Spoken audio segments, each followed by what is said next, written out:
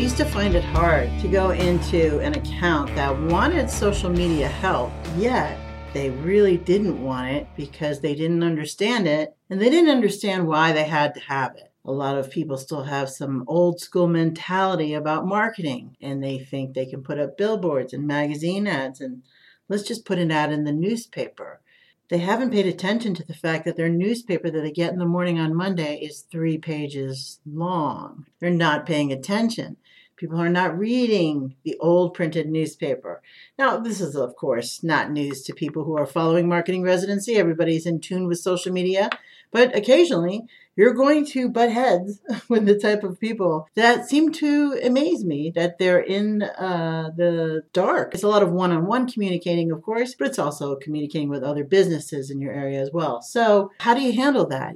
One of the first things you want to do is you don't have to answer every stinking question they throw at you because they're trying to give you reasons why it doesn't work. Yet they have called you into their office to give them some ideas on social media. Now, the last thing you want to do is run out with all your great ideas and then they take them and they use them themselves internally. So you kind of got to hold back a little bit, right? I remember going into an account one time where this happened to me, and there was just a moment of silence when he asked me, well, what's the big deal with social media? Why do we have to be on it?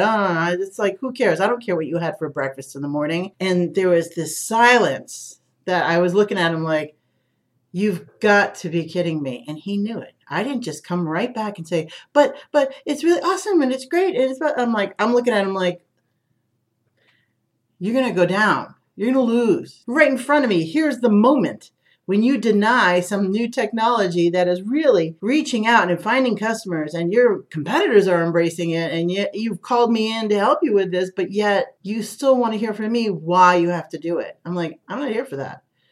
I'm here to show you that I can do it and I know how to do it. And here's what I think I would suggest that you change and we get going for you, and where your audience is and how you want to talk to them and things like that.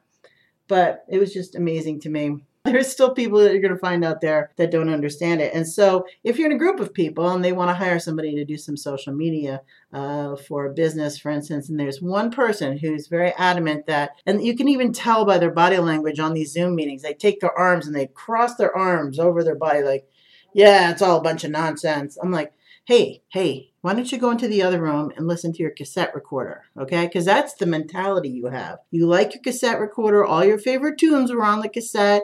You've kept your cassette. You didn't go to CD like everybody else. And now, no, there's no way you're on audio. There's no way you have an Alexa in your house. You like that cassette recorder. Awesome. Well, times have moved on. So if you're understanding what my point is today, is to handle people like that with professionalism, and don't be afraid to just sit there and say, listen, if you don't talk to your clients in a way that they're accustomed to through their phone, social media channels, they have apps, you're going to lose out because you're not going to be there. You need to be where they are. That's where your customer is. Now, if you don't understand that and you would rather reach your customers through methods that are very outdated and nobody is there, you'll spend a lot of money on nothing. So it's your choice. So yes, you don't have to do social media. Don't worry about it. Your competition will kill you.